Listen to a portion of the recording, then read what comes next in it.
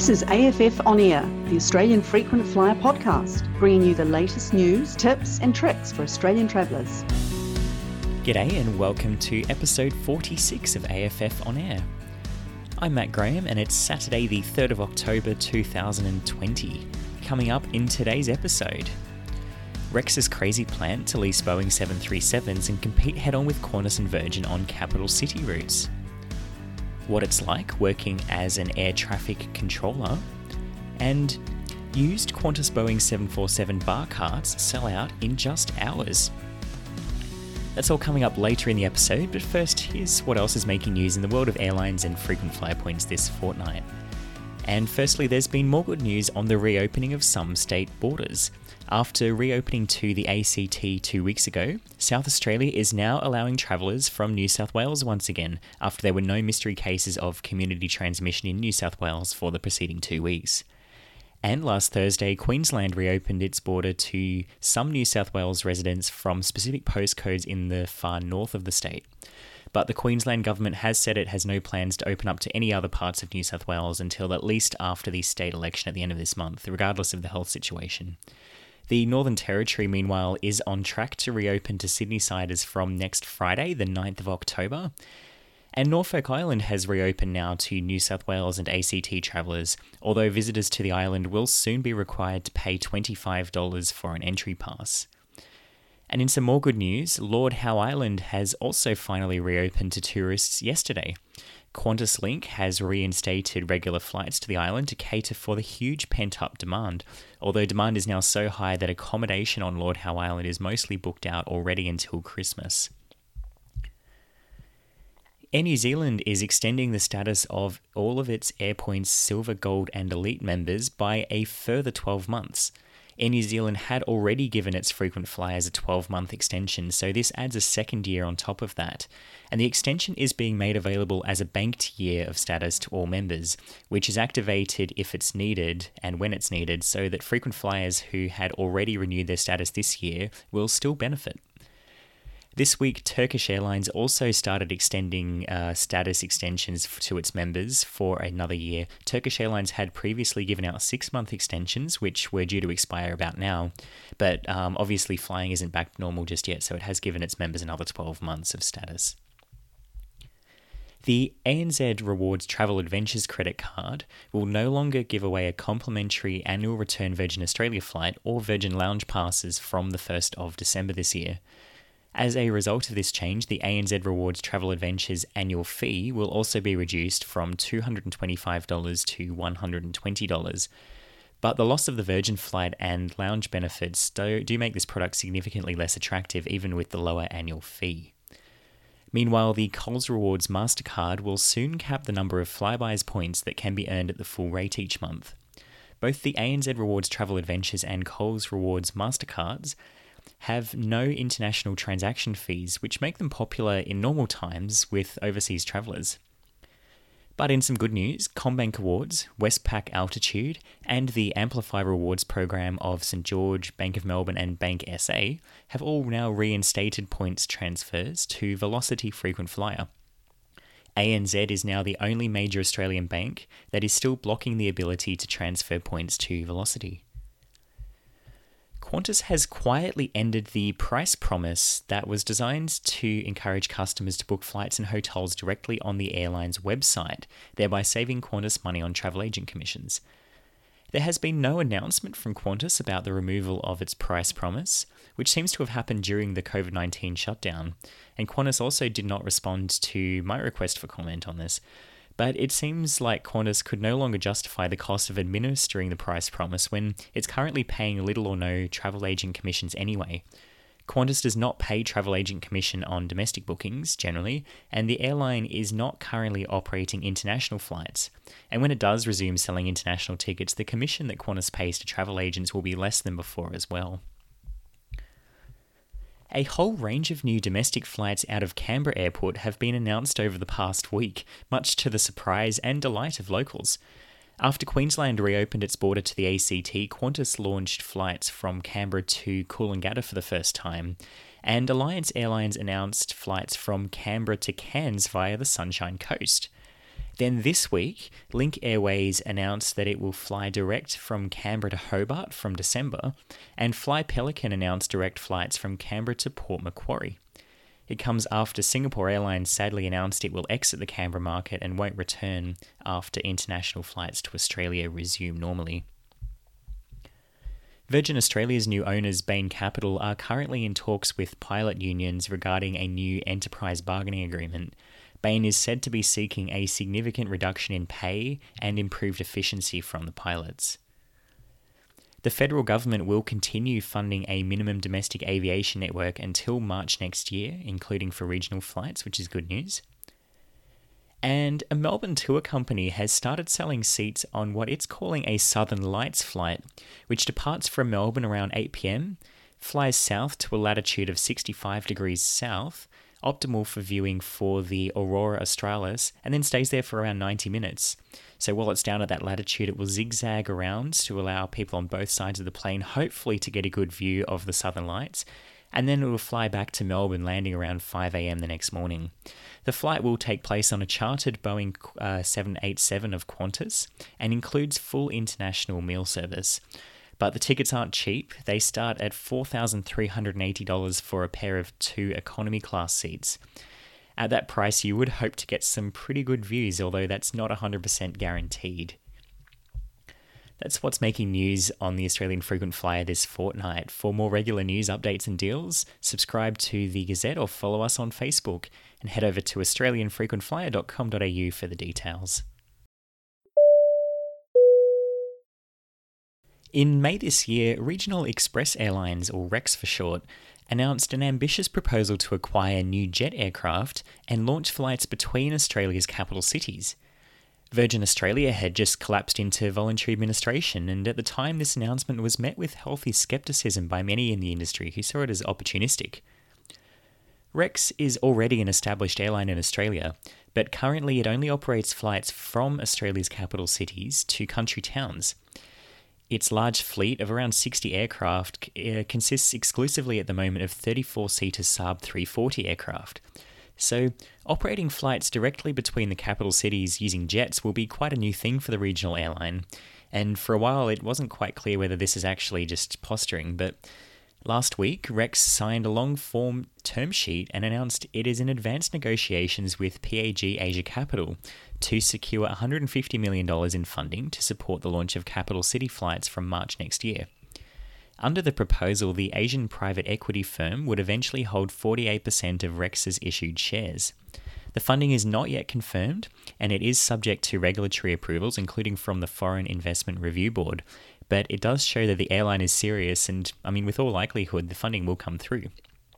This week, Rex also confirmed that it has signed letters of intent with 2 aircraft lessors to initially acquire 6 Boeing 737-800 aircraft, which previously belonged to Virgin Australia. The first will be delivered to Rex as early as the 1st of November, which is just in a month from now, and the others will follow in the coming months. Rex's first capital city route, it says, will be from Melbourne to Sydney, with flights starting on the 1st of March next year. Rex will initially use 3 Boeing 737s to operate that route, and will add more aircraft and routes to its fleet over time as demand picks up. Other routes to be added include Sydney to Brisbane, Melbourne to Brisbane, Sydney to Canberra, Sydney to Adelaide, and Sydney to Perth. Rex's Deputy Chairman John Sharp says that the first tickets for its Melbourne to Sydney flights should be on sale from December, subject to regulatory approval. It's a highly ambitious and risky plan, but could it work? Well, here's the thing. History has shown that there isn't enough room in the Australian domestic airline market for 3 big players. Ansett collapsed shortly after Virgin Blue came along in 2000. And Air Australia's attempt to become a 3rd domestic player during the last decade was very short-lived. In 2020, demand for air travel in Australia is about the lowest it's been for years. And is this really a good time to flood the market with more capacity and try to compete with 2 already established players? On one hand, Virgin Australia is weak at the moment, so maybe it is. But Qantas is a formidable competitor, and at the bottom of the market as well, Qantas has Jetstar. So Qantas is going to have a better product than Rex in almost every respect, from the onboard product to the lounge offering and the frequent flyer program, and then And then Jetstar can be used to compete strongly with Rex on price. So how exactly does Rex plan to woo customers? Well, it's not yet known whether Rex will offer business class or things like in-flight entertainment and Wi-Fi, which it currently does not on its regional flights. Rex has indicated that they're probably more likely to opt for an economy class configuration on their aircraft, although they have said that if the aircraft they receive are already fitted with business class, they might just go with it for the sake of getting the flights running quickly. So I guess we'll see on that. We do know that Rex will offer included checked baggage, meals, and onboard assigned seating, which is pretty much exactly what Virgin plans to do with its new strategy. Rex also says that its fares will be priced at affordable levels, so they won't necessarily be going after the high-yielding corporate market, but leisure and budget-conscious travellers, which again is exactly what Virgin is planning to do. So as far as I can see, the only real difference between Virgin and Rex's plan here is, Virgin already has an established frequent flyer program and international partners, whereas Rex is kind of the underdog here. But in terms of the product offering, it's going to be pretty similar by the looks of it. Rex's current loyalty program, called Rex Business Flyer, is a bit of a joke if we're honest. It has no partners, and it's basically just a buy 18 flights, get 2 free scheme, through which the cheapest Rex fares don't actually qualify to earn any credits towards that. And to join Rex Business Flyer, you need an ABN, and there's a $99 joining fee, which can't easily be avoided, unlike Qantas Frequent Flyer's ridiculous $99.50 joining fee, which you can very easily avoid paying. Now, although Rex does offer lounge membership, and Rex already operates 3 small airport lounges in Sydney, Melbourne and Adelaide, which, mind you, are currently closed, Rex also doesn't have any status tier levels for frequent flyers, and this will make it very difficult for the airline to woo top-tier frequent flyers from Qantas and Virgin, who are used to perks like lounge access and all the other benefits when they're flying. Rex is reportedly planning to launch a frequent flyer program, a new one, which, based on the projected valuations they're putting forward, is likely to be a coalition program like Qantas or Velocity with many non-airline partners. But this is not going to happen until at least a year after it begins operations on the Golden Triangle routes. And Rex currently only has those 3 small airport lounges. That's not enough to offer a consistent product to frequent flyers, and frankly, those lounges are going to become overcrowded very quickly if Rex starts operating Boeing 737s with 5 times as many seats as its current aircraft. Personally, I do fear that Virgin Australia and Rex cannot both survive in this space. They're going to be going after almost exactly the same segment of the market. Both say they're going to compete very strongly on price, and that sounds like a recipe for a price war and heavy losses, right at a time when Virgin is just emerging from voluntary administration. And don't forget that Rex just barely 6 months ago was pleading to the federal government that it didn't have enough cash to survive another few weeks without government help. Rex does say that it's going to be funding its expansion purely using external investment, not with government money, but still, you've got to wonder. Consumers, with all the extra competition next year, may be winners in the short term, but in the long term, if not all of the airlines survive, we're going to get more consolidation in the market. So I'm not so sure. Time will tell. Some industry analysts think that Rex and Virgin Australia would be better off working together. Virgin's just withdrawn from quite a lot of regional routes with the retirement of their ATRs, and Rex currently serves exclusively regional routes. Some think that they'd be better off working together. Rex should take over the regional stuff, Virgin should do the capital city stuff, but of course, Rex has very different ideas. Did you know that you can save 5% at Woolworths, Big W and Dan Murphy's, among other stores, with Cash Rewards? Cash Rewards allows you to purchase Woolworths e-gift cards, which can be used at all Woolworths Group retailers at a 5% discount. And with Cash Rewards, you can also earn cash back when shopping online at over 1,000 retailers, including Virgin Wines, Booking.com, Vodafone, eBay and Myer. It's free to join Cash Rewards, and what's more, at the moment you can get a $10 bonus when you join through Australian Frequent Flyer. Simply join through the link in the episode notes, or click through to our recent article, and your account will be credited with a $10 bonus if you make a purchase through Cash Rewards that's worth at least $20 within 30 days of joining, excluding on gift cards. Click on the link in the episode notes or check out the article, which is also in the episode notes, to learn more or to join Cash Rewards today.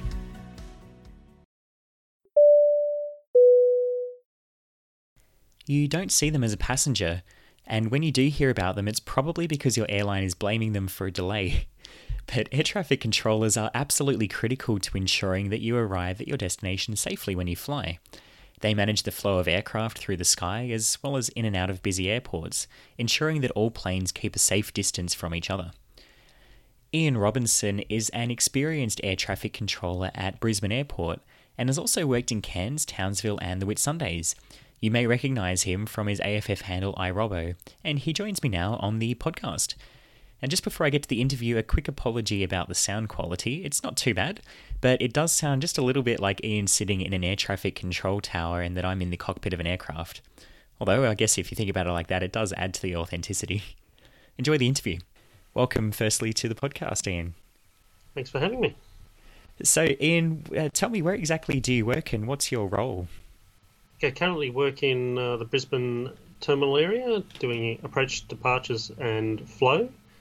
And I also do airspace around Coolangatta Airport, which we call Gold Coast.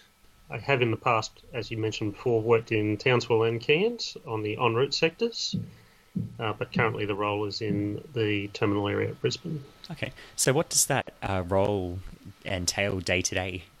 Dealing with aircraft on approach into Brisbane and also departing Brisbane with a nice new parallel runways. Yes. Flow control into the Brisbane terminal area, so that deals with aircraft from about 200 kilometres out from Brisbane, and Gold Coast approach into the Gold Coast airport. Okay. Who's responsible for the aircraft once they're on the ground and on the runway, and who's responsible also for them once they're outside of your area, like once they've climbed to a certain height or got a certain distance away from Brisbane?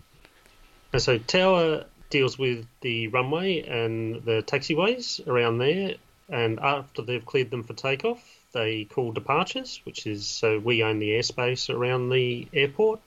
The Tower doesn't actually own any of the airspace. They call departures, or if we're doing approach, we clear them for the final approach and then transfer them to the Tower for clearance to land on the runway. Mm-hmm. Outside of our airspace, which goes to about 50 or 60 kilometres from Brisbane, they call centre, and they deal with the en route phase of the flight or the initial arrivals from cruising altitude down to about 10,000 feet inbound to the terminal area. Okay. So as I understand it, there's two kind of centres in Australia. There's Melbourne Centre and Brisbane Centre. What airspace roughly do they deal with? So Brisbane Centre basically does airspace north, kind of line through Brisbane, just north of Alice Springs, across to near Karratha. North of that, they do all of that. And south of that is Melbourne Centre. And there's the terminal areas.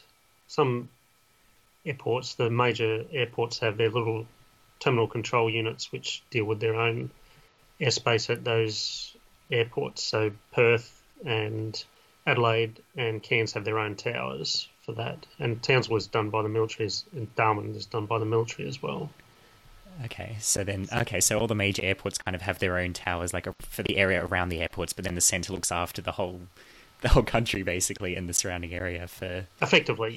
Yes. It's a huge area to be looking after just in two centres. Do you actually sit in the tower, like the air traffic control tower at Brisbane Airport? No, we work in a separate building to the tower. The tower only has, it's quite small when you get up into the tower. They only have an aerodrome controller who owns the runways, as I said before, and he's called sign as Tower.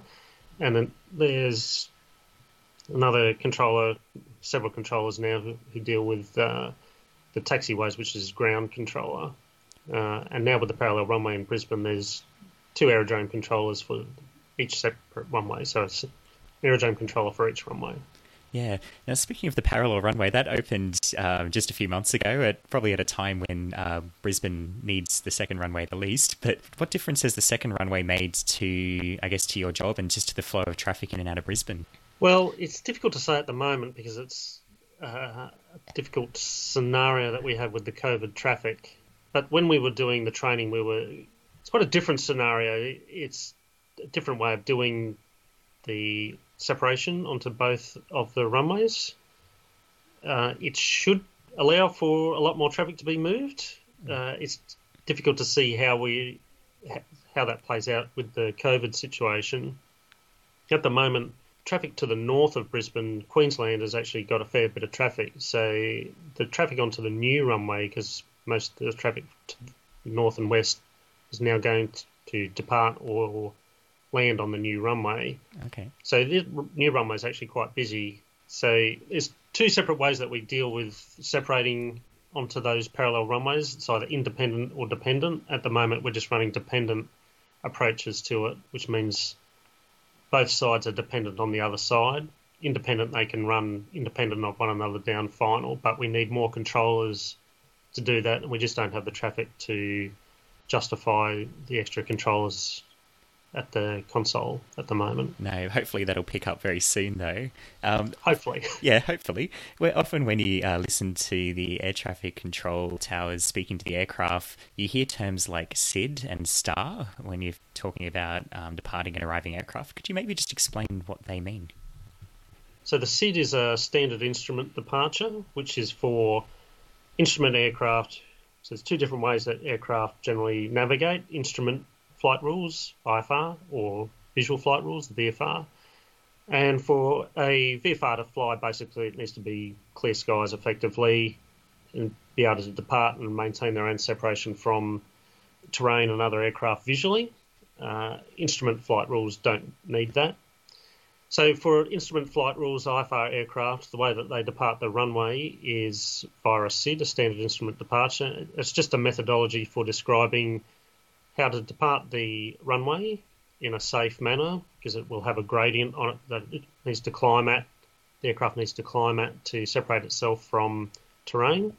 And they can either be given a radar SID, which the departures controller will issue a heading for the aircraft to fly, and then get radar vectored onto track, or it will be a procedural SID, which just describes a route as well as a gradient and generally has requirements or restrictions on it to separate itself from the standard arrival route. And it just gives a standard way for the aircraft to depart, a standard way for it to fly through to the terminal area, and a known way, a known track that we can separate from. And the STAR is a standard terminal arrival route. It just describes basically the opposite to the SID, the way that the aircraft will fly from a gate effectively and fly a standard route through the terminal area to get onto final for the runway. And it's just, again, a methodology that puts it on a route that we can separate from. And the SID and STAR will generally have requirements or restrictions on it to separate them from each other. So keeping the planes apart and nice and predictable in the direction and where they're going, I guess. Correct. So, yeah, just standard routes that separate themselves, the arrivals from the departures, as long as they're all on those standard arrival routes and SIDs. And then everyone's happy, yeah. So at the moment, obviously we all need to keep 1.5 metres away from each other, but for aircraft it's a lot more than that. What's kind of the distance that you need to keep aircraft away from each other in the sky, sort of vertically and horizontally? So vertically it's just 1,000 feet. We use feet as the ICAO separation standard. So it's 1,000 feet up to 29,000 feet, which is flight level 290. They call it flight levels from 10,000 feet. We describe it in feet below 10,000 feet and flight levels above that. So 11,000 feet becomes flight level 110. Okay. So it's generally 2,000 feet up to flight level 290, but they brought in RBSM several years ago. So now I think it goes all the way up to flight level 410, I think 1,000 feet up to there, as long as they're what's called RVSM, which was reduced vertical separation minima. This is a little bit hazy for me because I left that sort of, I only do up to 18,000 feet now, so I'm a little bit beyond the RVSM status, but I think it's RVSM as long as it goes up to flight level 410 now. And laterally, I use 3 miles. We can use 3 miles in the terminal area. And outside of that, it's 5 miles for the en route sectors. Okay. Why do you need to make sure that the planes are so far away? It comes down to you really only need 1 nautical mile between the possible positions of aircraft, but because there's a slight positional error in the radar, depending on how far away you are from the radar head, the tolerances are then added into that, and then it's rounded up to a mile for each aircraft. So can only possibly be 1 mile between them. It's not going to be that with the radars we have these days, but that was the generalised rule back in 30 or 40 years ago when it came up with the separation standard. Wake turbulence is added on top of that, so it depends on. You can't have 3 miles a light following a heavy, for example. So, we need more for that. Yeah. So you mentioned the radar screen. What can you actually see when you're sitting at your desk on the radar? What information do you have about each of the aircraft? We have a call sign. We have their wake turbulence category. We have their current altitude. We have what altitude we've cleared them to. We have a ground speed rounded to, it's only 2 digits that's on our screen, so it's the first 2 digits. So if he's doing 120 knots, it will show 12 on our screen. Okay. The last one is rounded, the last numeral is rounded and taken off the screen. And then for the en route people, they've got fancy things like how they deal with them on CPDLC, Controller Pilot Data Link. They've got that access to them as well. And different other bits and pieces they have in there for their different separation standards when they're outside radar. That's all on there. They can access that information as well. Okay. So obviously in your job you need to speak to a lot of pilots from lots of different countries with different accents and varying levels of English proficiency. How do you make sure in a job where obviously communication is very critical that you can understand them and they can understand you? They do have an English proficiency standard, so there's a minimum that you have to meet. So we went through this 15 years ago when it was brought in, and it's just a method, it's just a standard that has to be met. And we also communicate in standard phraseologies. There's a list of phraseologies that are listed in AIP, but it generally follows the ICAO standard, and it's fairly standard. We don't deviate from that unless there's something unusual happening. So it's just a climb to or descend to, and it's just a standard way of doing it. And it's the same with the flight levels. It's all standard in that way. The star arrivals, the SID, they're all named, so it's not unusual. They're all listed somewhere. So we're not trying to describe something. It's just a name of that SID or star. So they should be able to find that, and then they just plug it into their system. So it's generally not too bad. Occasionally you have some issues, but it's only if there's something unusual that they want to do, and generally the generalised thing doesn't happen.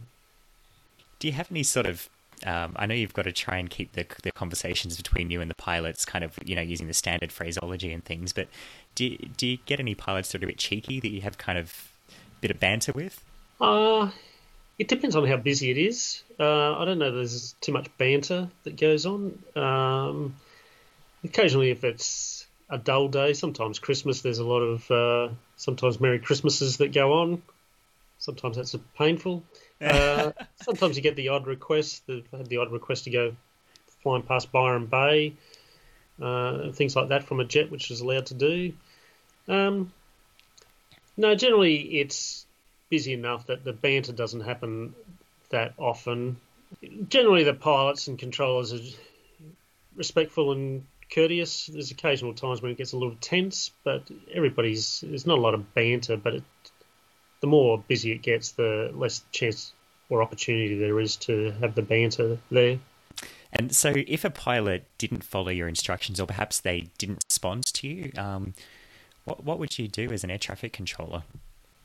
You chase them a couple of times for a readback of if they're required to read it back and they didn't read it back. And then after a certain period of time, it's only several minutes, we start putting what's called a phase on, and an uncertainty phase. They're not in normal communications. And then we can try different things, like some of them have sat phones in the cockpit. We can try to see if they've got a sat phone. Sometimes they're listening on company frequency that we can use. Sometimes for the controller pilot data link. If they've got data link, we can upload a message to them. And then if none of that works, the rule is that we assume that they're going to follow the last clearance that was acknowledged, and we assume that they're going to work that. That's taken with a pinch of salt to a point, because there's no guarantee that that's what they're going to do, and you can't obviously question if they're not going to do that. They may have some sort of emergency, so that has to be taken on as a possibility as well, so they may not follow that. They might want to just put the aircraft on the ground as soon as they possibly can. So you have to take all those possibilities into account, and generally what we'll do is just move aircraft away from their possible actions. So their possible route, or possible, if they wanted to put the aircraft on the ground as soon as possible, just move them away from direct routes and things like that. So generally we'll just hold aircraft away from them. It will cause a major disruption, of course, but that's what it work with the possibilities that can happen. Yeah. Does that happen very often? No. It's generally the domestic pilots all have a list of frequencies. They know what airspace they're flying through, or they know what the frequencies they're going to listen to. Occasionally they might disappear for something else is happening, something else has distracted them, or something that they might have to do something, but they'll generally get... There's two pilots, obviously, in the domestic jets and that, so they know after a while they generally go, oh, maybe we should be talking to somebody, or we haven't heard it somebody for a while, and they can find a frequency fairly easily. So the domestic guys, it just generally doesn't happen. The international guys are generally, there's more of them in the cockpit generally as well, so at a minimum 2. So they have a fair idea as well. They're professional pilots, and they generally deal with that fairly well. There's occasionally the light aircraft that is unusual, and they might only have one radio, there might only be one pilot flying, they might have to switch off to go and talk to someone else, forget to switch it back. That causes more issues than the domestic. I don't think we've had a real issue with a domestic jet pilot for a long time. Oh, that's good. In your career, have you ever had to deal with any sort of mid-air emergencies that aircraft under your control have experienced? I've had I've had a number of, I wouldn't say a lot. It seems like a lot sometimes. I've had a few. There's been engine losses in multi-engine aircraft, not ones that have just not a single engine. I haven't had any of those. I've had a few helicopters with chip warnings that they have to immediately put it on the ground. I've had a depressurization, and I had a fuel exhaustion one, which was a little bit weird in some ways. Didn't actually tell us until right at the last minute that he was running out of fuel. He was inbound to Cairns, and he overflew Townsville, so they could have landed at Townsville and filled up their fuel, but didn't tell us to right at the very last moment on our frequency, as he was north of Townsville. And in the end, they ran out of fuel, and we didn't think it was going to be a good ending because he faded off radar and into the terrain around Cairns, but he actually managed to put down on the ground in a valley somewhere. I think he landed on a road somewhere, so he was very lucky. Oh, gosh. He got away with it. So, but there's a number of times with a few emergencies here and there, so yes. Yeah, when a plane goes off the radar, like that plane in Cairns that you were talking about, what's going through your mind? Firstly, because obviously you're human, you're worried about these people, and secondly, what are the procedures that an air traffic controller needs to follow? Well, yeah, we were very concerned about that particular aircraft. Well, generally they don't go off radar like that, so it was a very unusual situation. That situation we knew was happening, it was playing out, so it was a little bit easier to deal with, and there was an expectation that he was going to drop off the radar at some point as he went beneath the hills and dropped off the radar coverage. So that one was okay. They were scrambling for the police to go looking for that particular one. So I haven't had any ones where they've just dropped off radar without. Occasionally, like the transponder, which is what the radar interrogates, will drop off. It just changes symbology on our radar screen, and you can just ask them, your transponder's dropped off there. And it's a check just to make sure that they're still there, obviously, as a start, and then get them to switch it back on. And luckily, all the ones I've had just go, I must have just switched off, or the transponder's broken. A lot of them have a second set, so they just flick it to the second set, and then it works. Yeah, it's just a matter of checking that they're still there and getting to switch to a different set or recycling the transponder. Sure. So I want to go back a little bit. You have been an air traffic controller now for almost 30 years. It's quite a long and impressive career. Why did you first decide that you wanted to become an air traffic controller? Well, I grew up on a property and really want to get away from my father, actually. Oh. So, he was the one who actually suggested it. He'd worked in the RAF, in a safety section in the RAF for a while, and he knew a little bit about air traffic controllers. So there was actually an ad. He actually found it in the paper, and he sort of said, "Well, you want to get away from the farm. You don't want to stay on the farm for that long." And I didn't, so didn't want to stay on the farm. Too much hard work for that was. So he actually was the one who suggested it, and so I looked into it and just applied, and I've been there ever since, actually. So 30 years on January the 2nd that I've been an air traffic controller. Yeah, wow. So what kind of training did you have to do to become an air traffic controller? So it has changed over the years, but I did it in 89 and 90. It was 2 years of, they'd started a course at the University of Tasmania, as it was in Launceston, which is finished now. They're back to doing training in Melbourne. It was Melbourne originally, then they went to the University of Tasmania. Now it's back to Melbourne, but it's a different place in Melbourne. So I did 2 years of that. I think now it's because we did some university courses in there as well. So we did some computing and meteorology university courses.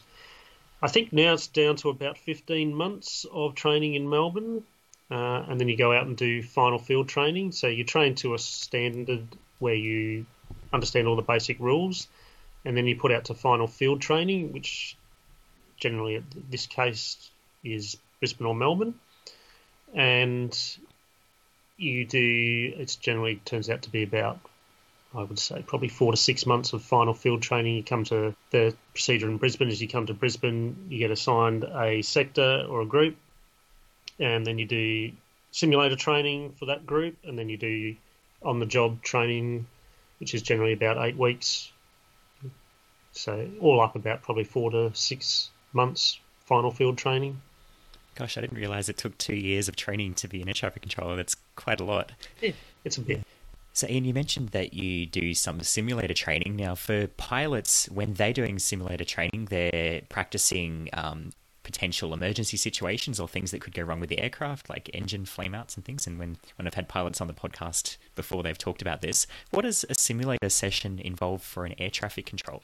So our simulator sessions do something similar with the unusual scenarios. So we generally build them to whatever's suiting our particular focus at the time, like pilots do.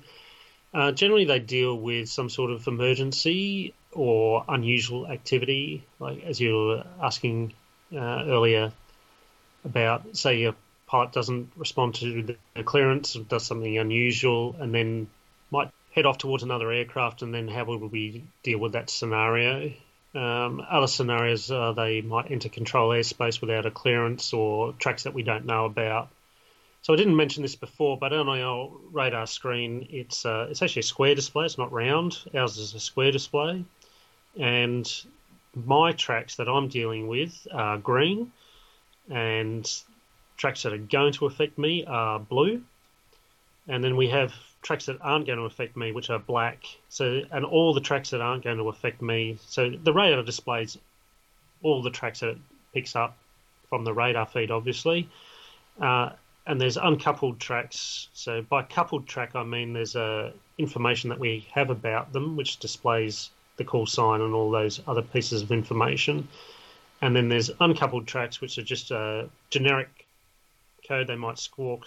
They're required to squawk 1200. It's a 4-digit code when they're outside controlled airspace and not going to enter. So all those tracks, and all it just gives us is that code and its basic altitude, nothing else. So all those tracks are black to us. So occasionally we have those black tracks because we're not really looking for black tracks. In the simulator, we tend to put them into a scenario where they might conflict with a track of ours. And we also have what's called a short-term conflict alert, and that will go off and how we deal with that scenario. We have set down procedures on how we deal with it. if anyone's thinking about becoming an air traffic controller, I guess what qualities do you think makes a good air traffic controller? And do you have any tips for anyone who's interested in a career in that? Well, pre-COVID, I'd say you could probably come out and try and see what it's like at the centre, but that's not available anymore. It's something that can be stressful at different times. You do have to have a certain personality. You have to admit your mistakes and try and fix them because no one else is going to fix them. So you don't want too big an ego, but you want enough confidence that you can back yourself to do the job. To apply, you just go onto Air Services Australia. They have, I think they're actually recruiting at the moment, or they certainly were several weeks ago. They generally recruit. There's always some sort of recruitment going on, and there's a certain amount of tests that you have to do. There's aptitude testing that you have to do. It's online, so you can just apply and try the tests if you want to try the tests. And then you just go through, I think it's an interview process at the end of that, if you get through the aptitude testing. If you want to do it, it's an interesting job. It's varied. Sometimes you get to travel, other times you don't get to travel. There's opportunities in different places around Australia if you want to travel. You do have to work shift work. It's a 24/7 job. There's good leave available some of the time, but obviously you won't get leave all the time that you want it. But no, there's some benefits to working shift work, and there's also the downside of working. I'm not a big fan of night shifts, so I don't like night shifts. So, but other people enjoy the night shifts. So, there's winners and losers in that sort of scenario. So, yeah. Okay. Well, Ian Robinson, thank you so much for joining me on the AFF On Air podcast, and all the best. Thank you. Finally, for this episode, you may have seen that Qantas has recently been selling used bar carts from its retired Boeing 747 fleet. Perhaps you're even one of the lucky people that managed to buy one. Qantas put the used galley carts on sale last week and they sold out in just hours. Each cart has flown an average of 15 million kilometres in service on the Boeing 747. They came with a price tag of $947.70 for a half bar cart or $1,474.70 for a full bar cart, but they did also come fully stocked. The half bar cart, for example, contained 40 mini bottles of white wine, 40 mini bottles of red wine and a bottle of champagne, 2 business class amenity kits, a Sheraton throw from first class, and 2 pairs of Qantas business class pyjamas. The bar cart also comes with a lovely brochure and has some instructions on how to use the cart. But a Qantas flight attendant has written an unofficial and I would say much more interesting guide to ensuring that you have a genuine Qantas bar cart experience if you're one of the lucky few that was able to buy one. The Australian Frequent Flyer member Mile High Club, who is a Qantas flight attendant, posted the guide on AFF, and it's our most liked post of the past month. I must admit that I had a pretty good laugh, so I wanted to share with you Mile High Club's post. Now, this is what it said. Now, firstly, Mile High Club says how to tell if your Qantas bar cart is genuine. Well, firstly, the brakes probably don't work, and when you stop, it will keep on moving. Tubs will do one of the following. They'll go in and won't come out, or they will go in and then they'll collapse to the bottom with any weight on them whatsoever. There should be remains of a faulty sticker, and if you're really lucky, the tag that reports it's faulty, but somehow manages to get back into the network. And then Mile High Club says how to use your bar cart if you want to use it like a real Qantas flight attendant. Now, if you purchased a full-sized cart, you must use 2 people to move it. Put the items that you use the most in the least convenient location, and to really add to the experience, don't use the other door to access the rear contents. Instead, pull everything out to get it, then sigh loudly when you realise it was actually in the front all along. To ensure the security of your bar cart, use barbed wire, and then use your bare hands to remove it, and curse at the end that these things are so hard to remove. To upgrade your cart to business class, just drape linen over it. Carts cannot be upgraded first though, because carts do not enter the first class cabin. When moving your cart, ensure to hit as many items in your house as possible. And don't close the door, but instead slam it shut and make as much noise as possible, disturbing everyone around you. Then go oops when you realise what you did. Thanks, Mile High Club, for that post. I really enjoyed that. And there's an article linked in the episode notes called How to Use Your Bar Cart. where you'll find that post and a link to the original thread if you'd like to have a read. And there have been quite a few Australian Frequent Flyer members who have now received their bar carts, and a lot of them have posted pictures of their carts and suggestions on how to use them in that thread, and one member in particular has quite an impressive home bar setup. Well, that's it for this episode of AFF On Air. Thanks to my guest Ian Robinson, and thank you so much for listening. For more information about anything discussed in today's episode, check out the episode notes, where you'll also find a link to the AFF On Air discussion thread. And there you're welcome to discuss the episode, provide feedback or suggestions, or ask me a question for inclusion in a future episode. If you enjoyed this podcast, I'd really appreciate if you take just a moment to rate and review us on Apple Podcasts, and a quick shout out and thank you to Miles Sydney, who did just that recently. And if you haven't already, don't forget to subscribe on your favourite podcasting platform. I'm Matt Graham, and I'll be back next fortnight with more news, tips and tricks for Australian travellers. And until then, take care.